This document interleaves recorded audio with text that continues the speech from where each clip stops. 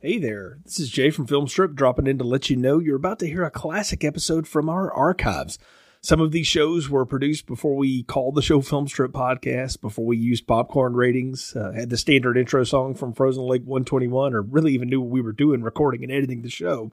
However, there's a lot of fun in them, and we hope you enjoy. Just wanted to let you know in case you noticed the differences. Now, on to the show.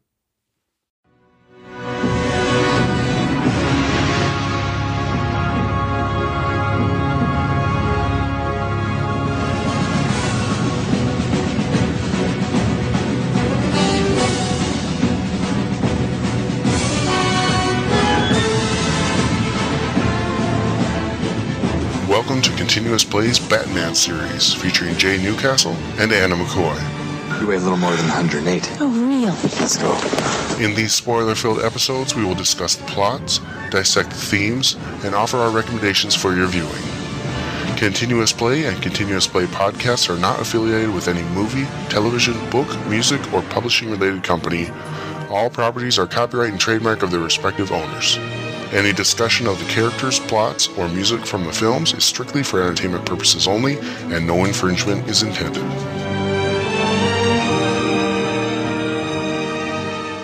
Welcome into Continuous Play's Batman series, our third chapter in the series. Tonight's feature, Batman Forever. I'm Jay. I'm Anna. We're glad you've joined us again. Anna, this is the 1995 follow-up to Batman Returns, and this time we get some new people. A new director on board. Replacing Tim Burton is Joel Schumacher, and this film stars Val Kilmer as Batman alongside Tommy Lee Jones, Nicole Kidman, Chris O'Donnell, and Jim Carrey. It was made for $100 million, made $336 million worldwide in 1995. That's a lot of money. They spent a lot on this thing, and it returned, you get a 3-to-1 return. I think everybody would take that at this point. Last film made, $226 million off of $80 million, but it wasn't considered as much a success as Warner Brothers wanted, so they made some moves around. They moved Tim Burton into a producer spot.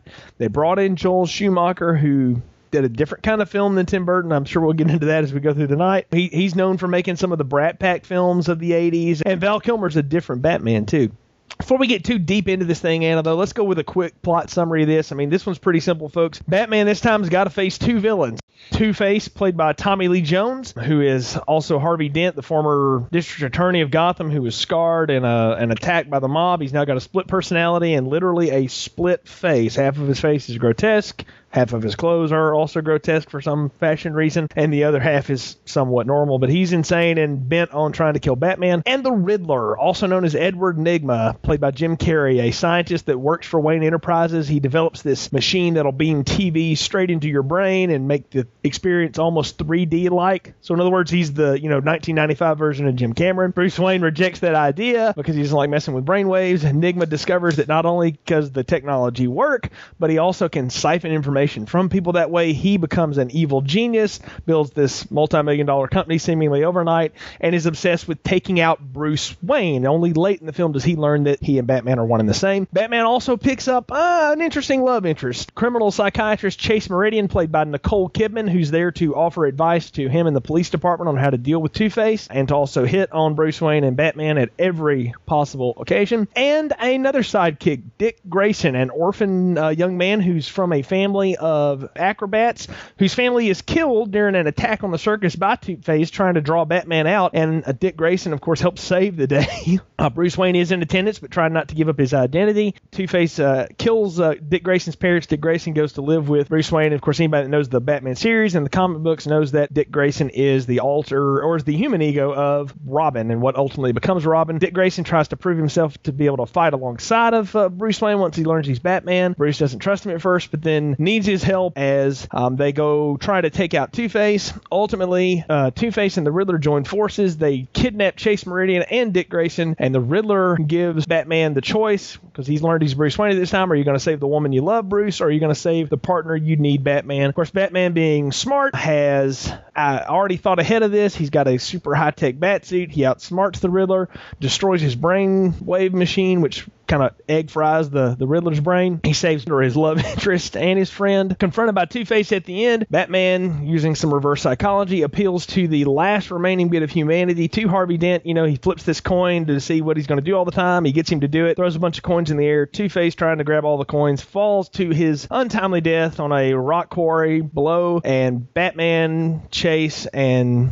the newly donned Robin go off together. The Riddler goes to Arkham Asylum, where he is committed for being insane, and he thinks he's Batman. And that's pretty much the story of Batman Forever in a nutshell. You can comment on everything, but that's pretty much it in a nutshell. Yeah, and we will. We'll get to all the details here as we go. First thing, let's talk about Anna, though. We get a new Batman and a new director. And generally, when you get new directors in series, it takes a little bit to get the feel for the difference. Not in this film. It is immediately a different movie than what we've seen from the opening sequence, which has Batman in this bank hostage situation, which really is just a setup so Two-Face can throw him in a vault of acid and some of his goons can shoot at him. It's a completely different looking Gotham. It's a different looking film. We got Batman in a suit, and we got Police Commissioner Gordon, and we got the Symbol, and we got a wacky bad guy. This one hits the gas from the get-go, and I'll tell you, I felt like from the beginning this was a different film. It looked different and it felt different. Tim Burton's art direction was dark and comic booky, maybe. This is just campy and cartoony from the get-go. It's dark but with bright colors, and it's just borders on cartoony, and there's a very big difference between dark and comic book like and cartoony and campy. It's a different interpretation of the comic book series. Burton's vision of the comic book was dark and a bit depressing. I think we could both go back and agree. Oh yeah. Batman Returns is a depressing film. This is, let's take everything about comic books that makes them comic books, which is the bright colors and the witty puns and the action and everything about cartoons that makes that medium work, and plug it into this formula that we already know. Let's remove the heavy dark stuff, at least at the beginning. I don't think Schumacher totally abandoned that. We'll get to some of that. We'll talk about some of that as we go. But yeah, from the beginning, this is a campy feel to it. The villains are different. We introduced henchmen early on in this series. All the henchmen for the Joker were just the mob guys wearing purple suits, but they were still dudes, I talked about the circus freaks and the Red Triangle gang or whatever that was that the Penguin had living underground with him. His henchmen that were never explained. You never knew what they were. Well, now we really get some weird people. Two-Face's henchmen they're all these muscle-bound dudes wearing like the cheap Mr. Wrestler #3 masks, and they all got, the nose rings and lip rings and eyebrow rings, and they all got machine guns with neon lights on the clip belt, which... Again, I don't know where we're going. It looks different. You're right. It's definitely a more campy send-up. The action still works about the same. Val Kilmer or his stunt double, whichever one it was, comes in doing the same basic karate moves Batman does, but it's like a big stunt sequence right out of the gate, where the other two films started with these kind of dark, macabre scenes. That was something I noticed too, and I've noticed in the Schumacher Batmans, there's not a lot of character buildup on the villains. Whereas in the very first Batman, we have the whole Jack Napier becomes the Joker scene, which comes to about almost a quarter of the movie, of him becoming this Joker type dude.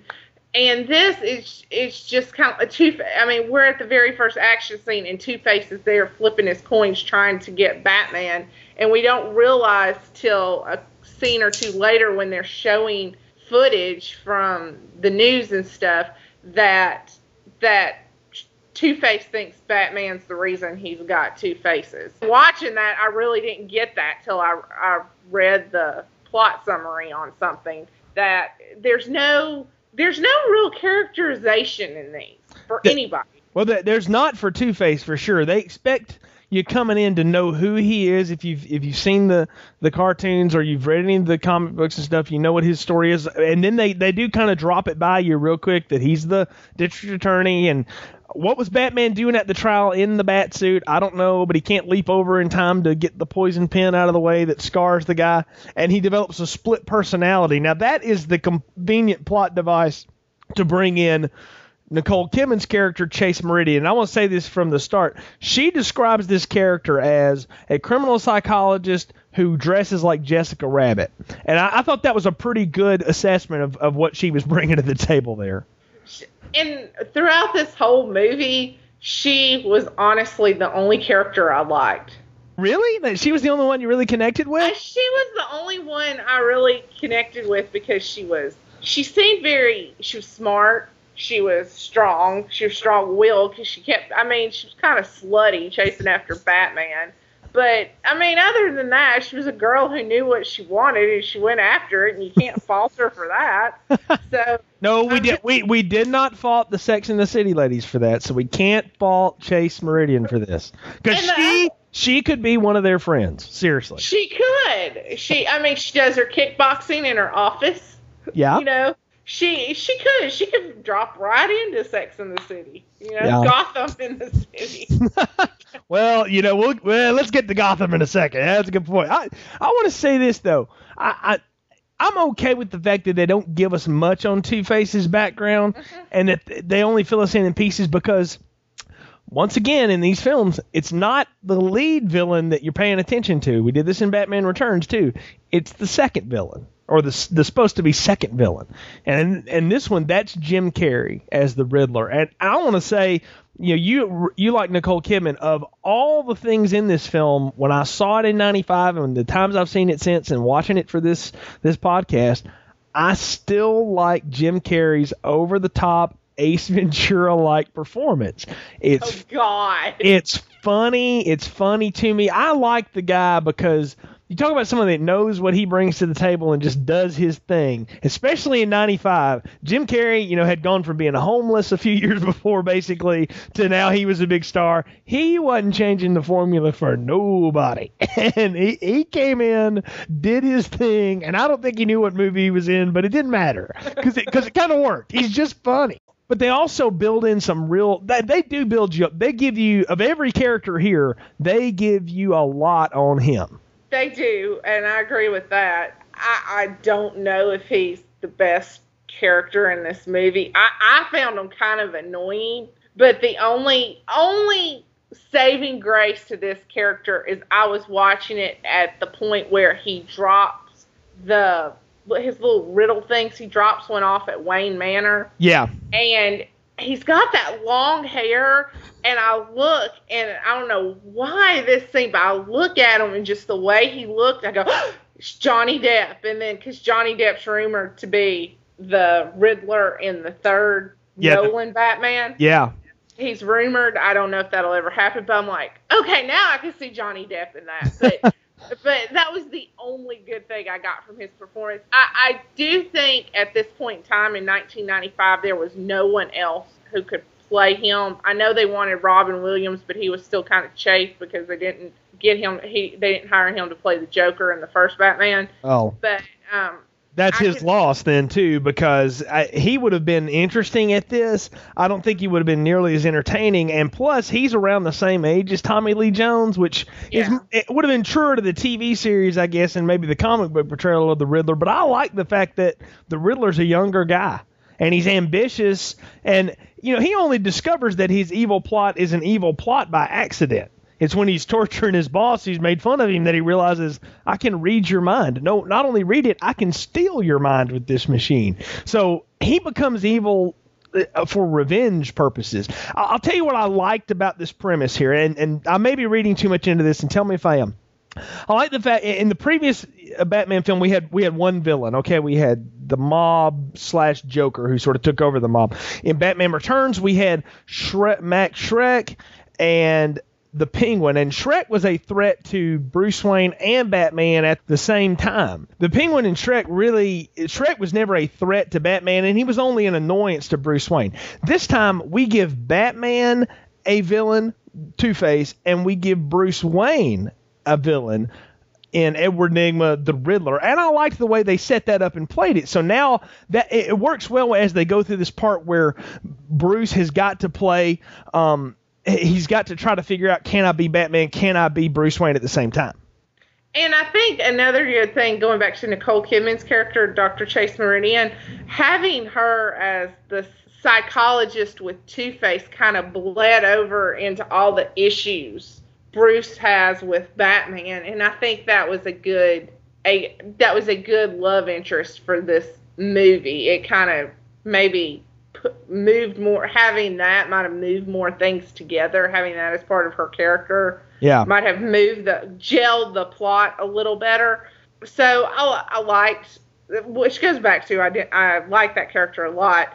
So I think that kind of gels the whole plot with the Edward and the Riddler and Two-Face and Harvey Dent and Batman and Bruce Wayne and Robin. Well, this kind of gels. It makes it for a tight script is what it does. And I can't believe I'm saying that about the third installment in a comic book movie franchise and what's considered to be one of the campiest send-ups ever. But it is a tight script. I mean, we're thrown into this story immediately. They're giving us information, and we're just having to go with it. This thing doesn't slow down until you're 15 minutes into it. And I liked that about it. I thought it was paced well. I thought it got us into everybody quickly.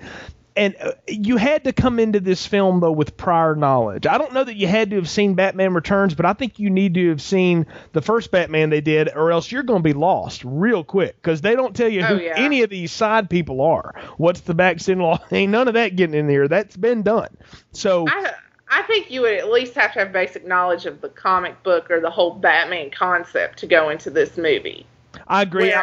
Whereas you didn't really have to have that with the Tim Burton movies, the first Tim Burton movie, but you really need it with this one. I agree, and I think that was Schumacher's point. He said before he wanted to bring the comic book to life and make a action film that also served almost like a cartoon. So he wanted to straddle a fence with this one, and he does. All right. He also makes some interesting choices, and we can get into that. We got to talk about Dick Grayson too, though, who ultimately becomes Robin. That's Chris O'Donnell's character in this. The origin here, very true to the comic book. His family's killed when Two-Face attacks the circus. I like the fact that Two-Face would do all these things and would stage all this crime to draw Batman out. You do? I do. I thought it was cool. I mean, if you're going to have an evil plot and you want to get at somebody, you would do things to try to get their attention. So he went about going and getting Batman's attention. How are you going to get Batman's attention? So he went about it a logical way, is what you're saying. For him, yes, it makes sense. Because remember, he's split. Half of this, we should just drop this and do crime, or whatever, or sulk. The other half, the Two-Face side says, no, we got to draw Batman out, so let's put people in danger. What brings the bat out? He says it straight up. Nothing like a little robbery to bring out the bat. He's trying to draw him out. I like that. I thought it was a good way to take a silly character, because Tommy Lee Jones plays him so goofy, and it's a great way to bring him back. I can see that, but it goes back to not having a lot of characterization in the characters and having a tight plot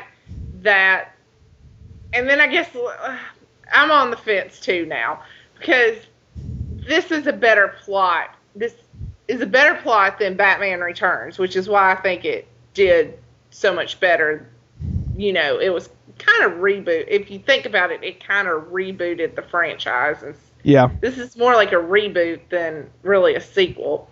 And not as much characterization as there is in Batman and Batman Returns. So it's just kind of like we're there, and he's kidnapping these people to get to Batman, and we really don't know why. And I think that's what frustrates me. And like I said, I didn't get that. I didn't know that he was upset with Batman because he blamed Batman for the dude pouring acid on him in the courtroom. Yeah. And like it's not like Superman, you take off the glasses. This is a bat suit, for crying out loud. You can't get in it real fast. So anyway, it's just kind of convoluted to me. It is, and I will say this: they could have given us another minute or two on Two-Face's origin to flesh that out better. I know more of that, honestly, because I've seen this film a lot. I'll say now, I've seen this one more than any of them in the series. In the first four of them, the first four films, I've seen this one more than any of them, because I took to it when I saw it in 1995, and I've always just kind of liked this one, even though certainly my opinion on it has altered as I've grown up and got a little older. But I always felt like they could have given us a little more on him. But again, the real story here is it's really about Bruce Wayne trying to balance out, can I actually be Batman and Bruce Wayne and trust enough people with that secret that will protect me? You know, he trusts Alfred. He comes to trust Dick Grayson. I guess he's sort of forced into trusting Chase Meridian at some point, because she learns that he's Batman while he's standing in front of her, about to rescue her as Batman. So it's a little convoluted, but it keeps moving. Unlike Batman Returns, which was convoluted and slow, this one's at least convoluted and going somewhere. You know, that's true. I agree with you. It has a better pace. And there's also the real focus on the criminals here isn't on Two-Face. It's on the Riddler. Jim Carrey gets a lot more screen time. And I don't know if that was a directorial choice. I've heard that he and Tommy Lee Jones didn't really work well together. Joel Schumacher said Tommy Lee Jones didn't know how to deal with a guy like Jim Carrey, which I've heard more than one person say he's hard to act next to because you don't know what he's going to do. It's hard to work with. Tommy Lee Jones is a very good actor, and I thought if they wanted to make Two-Face a dark character, he could have done that too. He also played the send-up, and I think he did a lot of what he did in response to the way Carrey played Riddler. I'm just assuming that. I know, and I was going to say this in regards to Tommy Lee Jones working with Jim Carrey. Tommy Lee Jones, who went to Harvard, who roomed with Al Gore, so I'm assuming he's got some quote-unquote classical training. Yep. And we've got Jim Carrey, who 4 years ago was almost homeless. Yeah. So, I mean, it's no wonder they might not have gotten along. And then also, like you said, I can imagine Jim Carrey's style is very improvisational. I can't imagine anybody scripting that. Yeah, I have a feeling they wrote in scenes, especially the one where the Riddler attacks the Batcave, and they just said, just go in there, and we've got one shot with all these effects, so, have fun with it, go to this, and this, and he just did it. And then they pieced it together. I really can believe that too, because he tends to work that way anyway.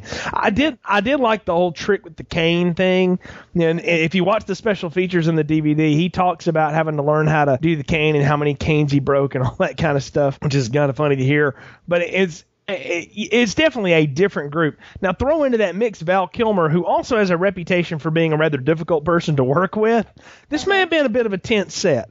Nicole Kidman had never had anything but good things to say about him. Chris O'Donnell liked him. Never really heard Jim Carrey or Tommy Lee Jones comment much on him. Schumacher and him not going to be sending each other Christmas cards. All right, Schumacher said he would never work with him again after this, and really started a lot of the heavy rumors about how difficult he could be. The thing is, Val Kilmer's a method actor, and he doesn't break character a lot. He really gets stubborn about what he wants to do, and I did feel at times he was a little stiff in this. I agree. That was one of the notes I wrote down while watching this, is that where Michael Keaton kind of, when he played Bruce Wayne, was you could get the eccentric billionaire vibe from him.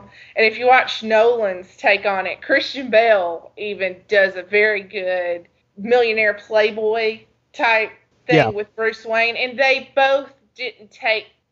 Val Kilmer took the Bruce Wayne character way too seriously. Michael Keaton and Christian Bale do not play Bruce Wayne as seriously as Val Kilmer did. Yeah, he definitely plays him with a much more serious side, almost too serious for the material. Now, and I thought it got more the other way. He played Batman more jokey and Bruce Wayne more serious, whereas in the other movies, it's vice versa.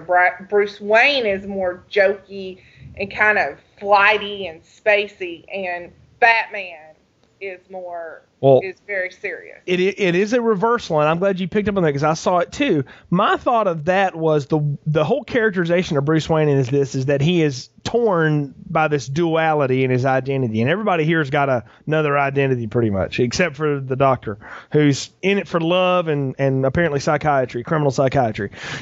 She's the only one piece, one note character. Everybody else has got two sides.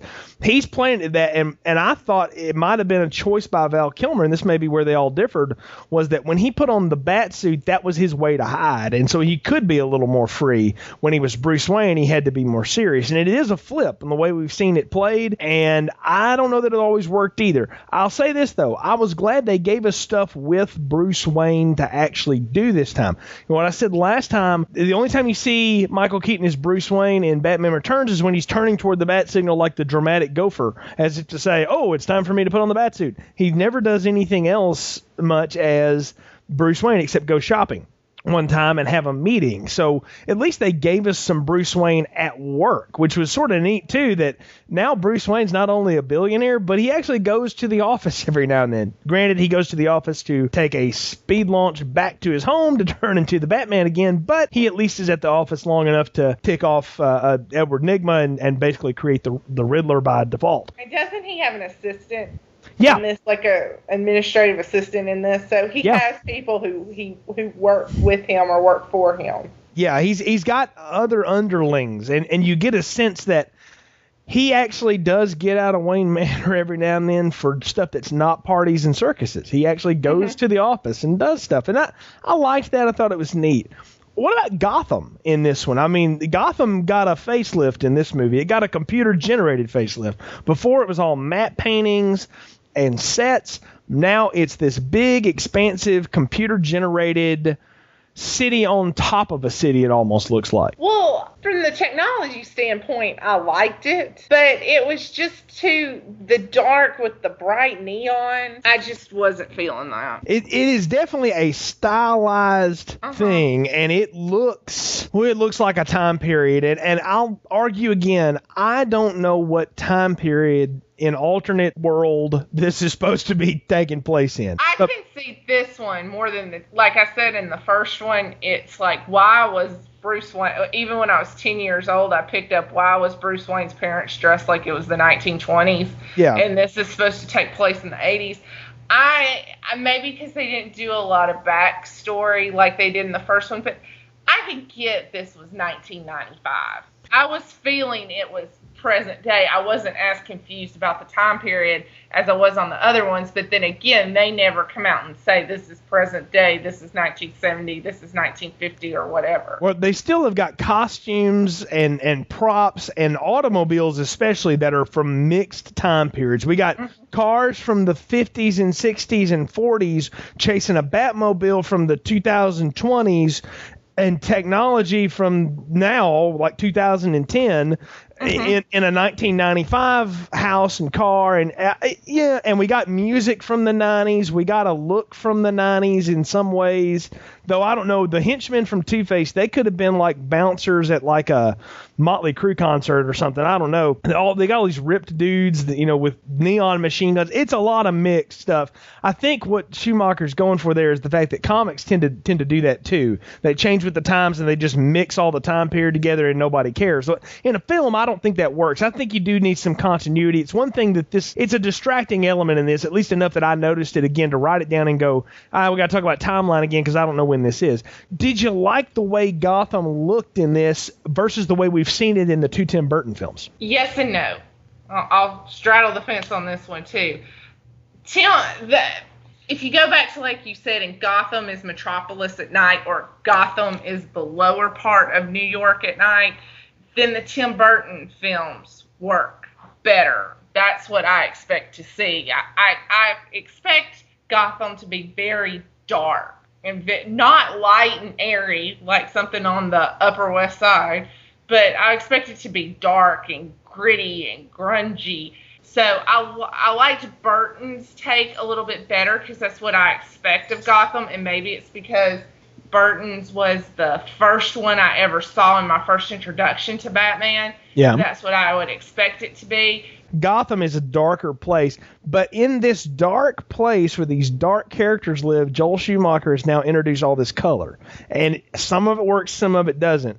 He's also introduced color as a metaphor, too, with these real colorful characters and stuff. The color is just accents. Yeah, it's like dark, dark, dark, and these bright neon colored accents. That's how he introduces color to me. But it's also very true to the cartoon and comic roots. You know, the Riddler dresses the way Jim Carrey dresses early in the film as the Riddler, not in the end when he's wearing all the spandex and the funky hair and all that stuff. That's the new take. But, you know, the little top hat, the little bowler hat, and the green with the black question marks and all that stuff, that's the Riddler from the TV show. As a matter of fact, Jim Carrey's even got a bobblehead doll of that character, which I thought was funny, on his workstation at work. So they pay a little homage to it. Two-Face looks like if Tommy Lee Jones was dressed up like the way Two-Face is supposed to look. He was generally a little younger and better looking, but nothing against Tommy Lee Jones. But anyway, you know, the sun was hard on him at one point. But he looks a little different, but he looks pretty much like he's supposed to in a comic. What do you think, though,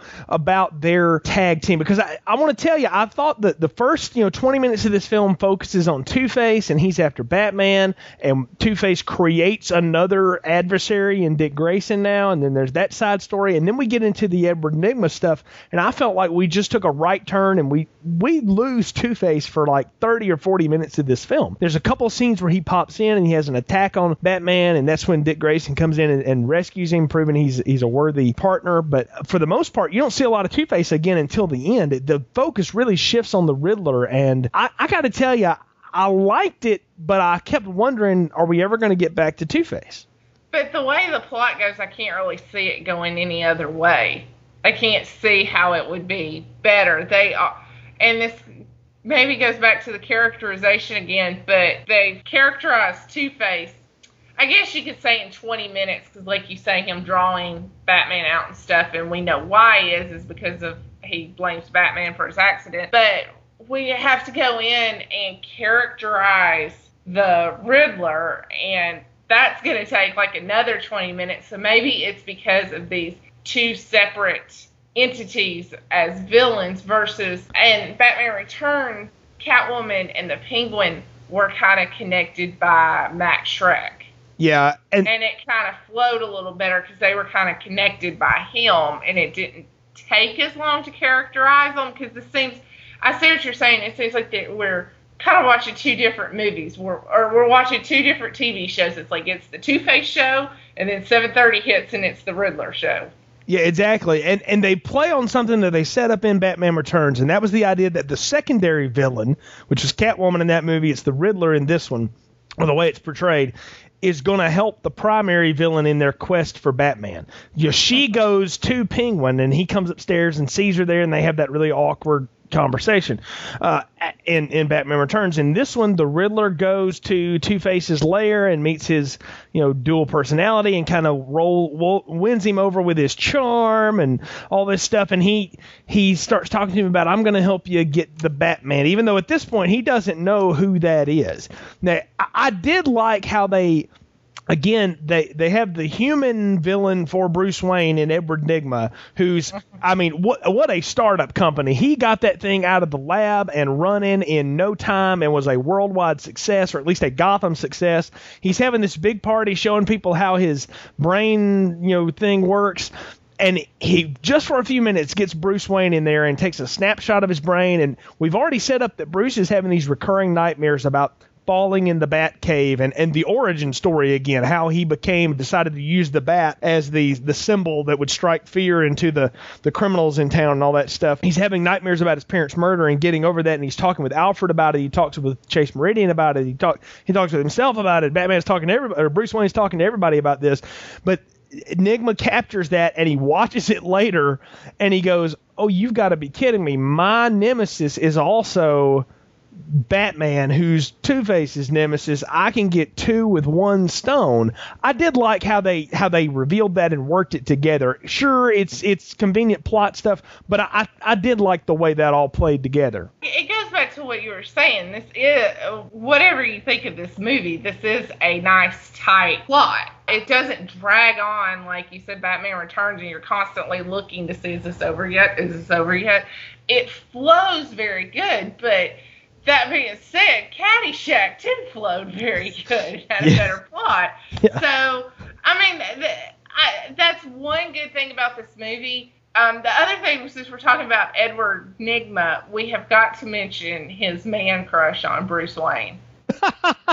Yeah, it's pretty heavy there, isn't it? He wants to be Bruce Wayne in so many ways. He goes to the point of he's dressing like him at the big party. He even puts like a mole on like him. Yeah. Make sure his mole's in the right place or something. Yeah, and it's so. I want to tell you, if anybody else had been playing the character, it would have come off kind of and weird. Jim Carrey doing it, it's funny. It's just hilarious because you can tell he's like going, see, I'm just like him. See, I'm just like him. Even that point where he grabs, Chase Meridian, Nicole Kidman, and he wants to dance with her. There's 3 or 4 shots where you can see her just cracking up.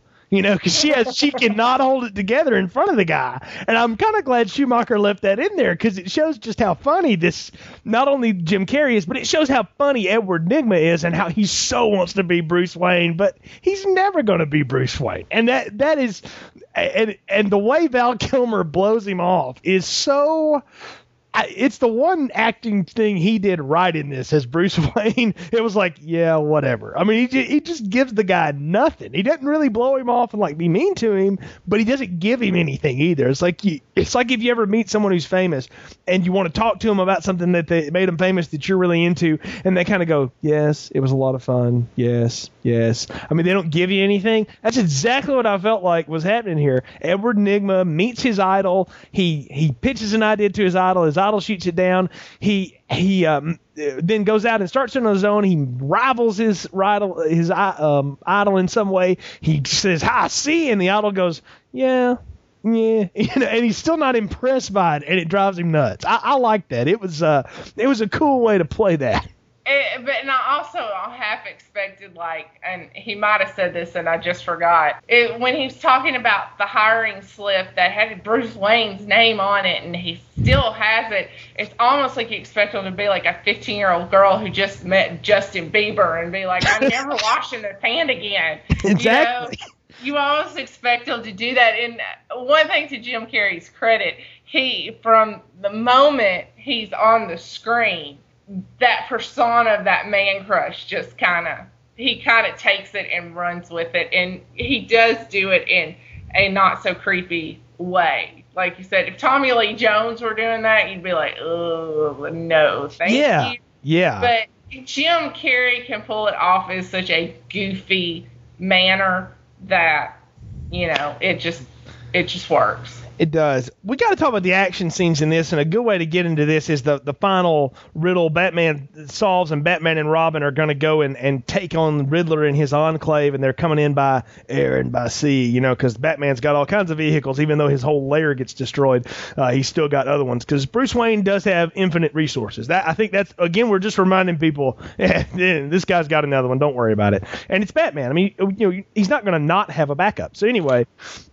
they're going into this action, and I want to tell you, I thought, anytime we've seen Batman ride into action, the first time it was really cool. We got the bat plane, and we, pick up the balloons, and we're in the front of the moon, and then we have the bad shooting we talked about in the first podcast.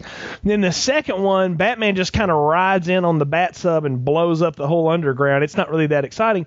This one, I felt like I didn't know where they were going to go with it, and then they went cheese with it. You got the Riddler and Two-Face sitting down at basically a live action version of the board game Battleship, and they're picking off where the mines are that they've got laid out there, and they're blowing them up, trying to blow up the plane. They're trying to blow up the bat boat, which is what Robin's in. How did you read that? I mean, how did you like that scene? I basically thought I guess it was forgettable. I mean, it's nothing to write home about, and it I think, like you said, it's cheesy, and it kind of brings the movie down. Like, the movie had so many good points added, like the plot, and I'll go back, we could go back to this too, I actually liked Val Kilmer as Batman. I thought he didn't do that bad of a job, and I like Chase Meridian, But yeah, it's just it's not a fitting into the movie, is what I thought. Yeah, it's really not. It does feel a little forced and strange, you know, and I think I said in the plot summary too, and I'll correct this now. And you know, Batman and Robin go to rescue Chase in the Riddler's enclave, and in the process, the Batboat's blown up, and Two-Face then captures him, and that's when we get the big, you know, final trap. I felt the same way you did, though. I liked Val Kilmer's performance as Batman. I believed he was more likely to pull off the physical side of it than Michael Keaton would have. Val Kilmer's a big dude. He looks like he could kick your butt, you know, if you got in a fight with him. So I bought that he could be Batman in the suit. I never once believed Mr. Mom was going to put on that suit and all of a sudden was going to beat me. You know, it ain't going to happen. He might beat up old Jack Nicholson. He ain't going and Fat Danny DeVito. He ain't going to beat up Jim Carrey and Tommy Lee Jones, who were in shape. You know, and you know, Tommy Lee Jones. You said he went to Harvard earlier. We should mention he played football at Harvard. You know, the dude's an athlete, all right, and Carrey's a big, tall, wiry dude too. So, but you believe that Val Kilmer can handle himself in a fight with those guys and with all those goons too. Also, I think it goes back to the technology of the bat suit. I think he has a different bat suit than Michael Keaton had. I think like they got a better material or something. Like Michael Keaton's like his bat suit was like made of steel or something. Well, they make it a plot point. You know, the Riddler blows up the bat suits, then he gets the new super synthetic rubberized bat suit. All right, which is the one with all the sonar modifications. It is a different material. You can tell it's easier to move in. And hey, we're talking about 6 to 7 years of makeup and wardrobe development. Yeah, they probably did come up with something easier for him to move his head around in. When he turns around, there's a couple of times he turns his head in that thing. Now, he can't turn it real far, but he's not just shoulder turning like Michael Keaton was having to do in the last two. The limitations of the suit are not as bad. And I even noticed at the beginning, before he gets the super duper new suit, that his movements are more fluid. Granted, it's not like Spider-Man or something. No. But, I mean, it's more fluid than in 1989 or 1992. And also, I believe I read way back when this movie first came out that Val Kilmer was doing his stunts or action sequences in the bat suit. I think he lost like 10 pounds in one day or something. Yeah. Some obscene amount of weight in one day. Yeah, it weighs like 40 pounds. He talks about the 40 pounds of rubber that he had on. I could see him doing it too. Again, he's a big physical guy. He's someone that can handle that load. I think I read that too, that he did a lot of his stunts. I like that though, because it allows him to not have to go to these wide shots of the Batman in the suit and then the close up of the face and then back out. For the most part, we get pretty decent 2 and 3 shots of Batman doing his work. I liked that. This action sequence, it kind of took me out of it. I'll tell you honestly, most of the action sequences in this film will take you out of it. They're campy, they're cheesy, they're way over the top.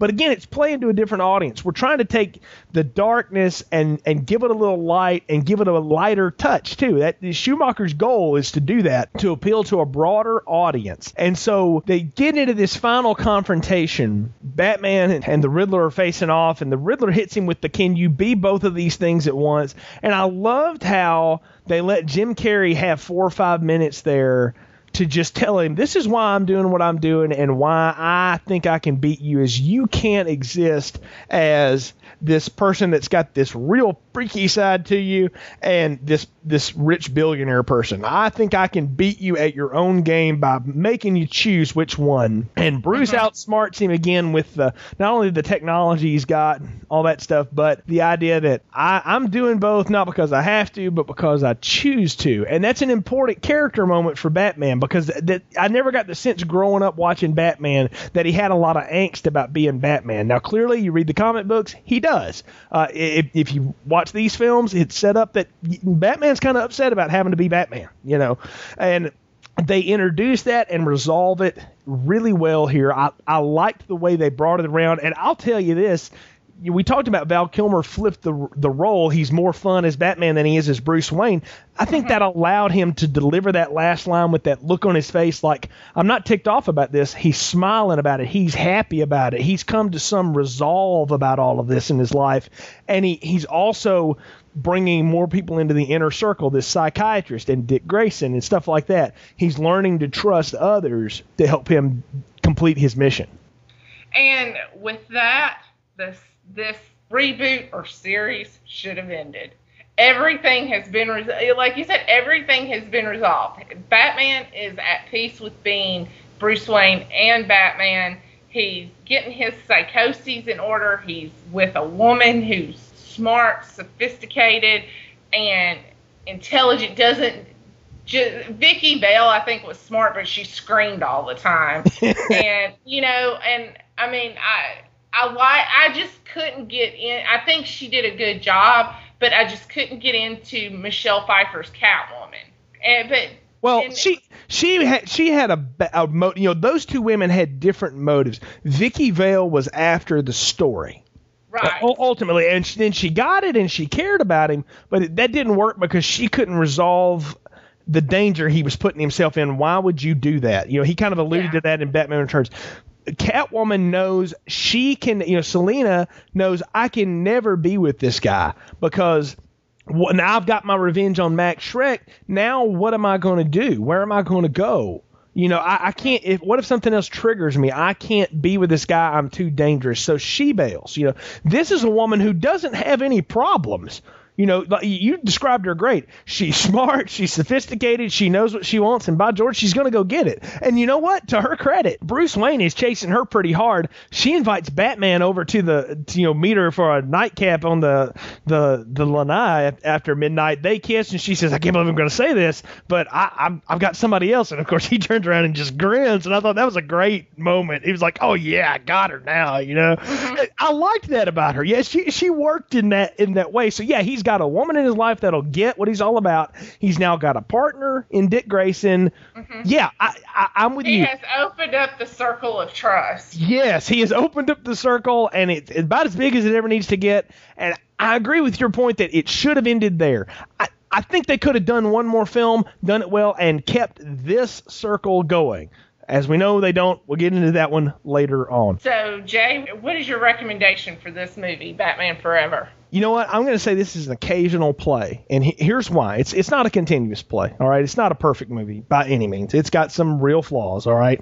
But it gets so many things right that Batman Returns got wrong, all right? And then I even feel in some ways Batman maybe could have done better. I like this film. It's fun.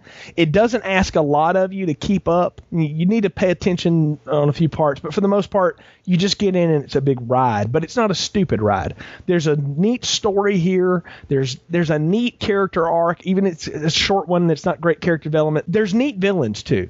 Two-Face is a neat villain. He's turned into a villain because of the criminals he's prosecuting, and he feels like Batman didn't protect him. So he's a villain who's wronged but goes insane. So he's just a bad dude. Nigma is a guy that's obsessed with a goal and can't let it go, and ultimately it goes to his head, literally, and he becomes out of control, but you like him. You don't really like the Riddler. You don't like what he's doing, but he's not killing anybody. He's trying to take out Batman because it takes out his other nemesis, Bruce Wayne. You like Chase Meridian because she's confident, she's fun, and Nicole Kidman knows how to play characters when she's handed them, and she was handed a pretty simple character here and brought some life to it. Chris O'Donnell, who by no means is a great actor, okay, did a lot of cool stuff with Dick Grayson. He's pretty angsty and stuff, but you would be too if you watched your whole family get murdered in front of you. And he could have played that even more so, and I like the fact that he showed himself as someone who was hurt, but also was willing to let people in and wanted to be a part of something, wanted to be a part of a team,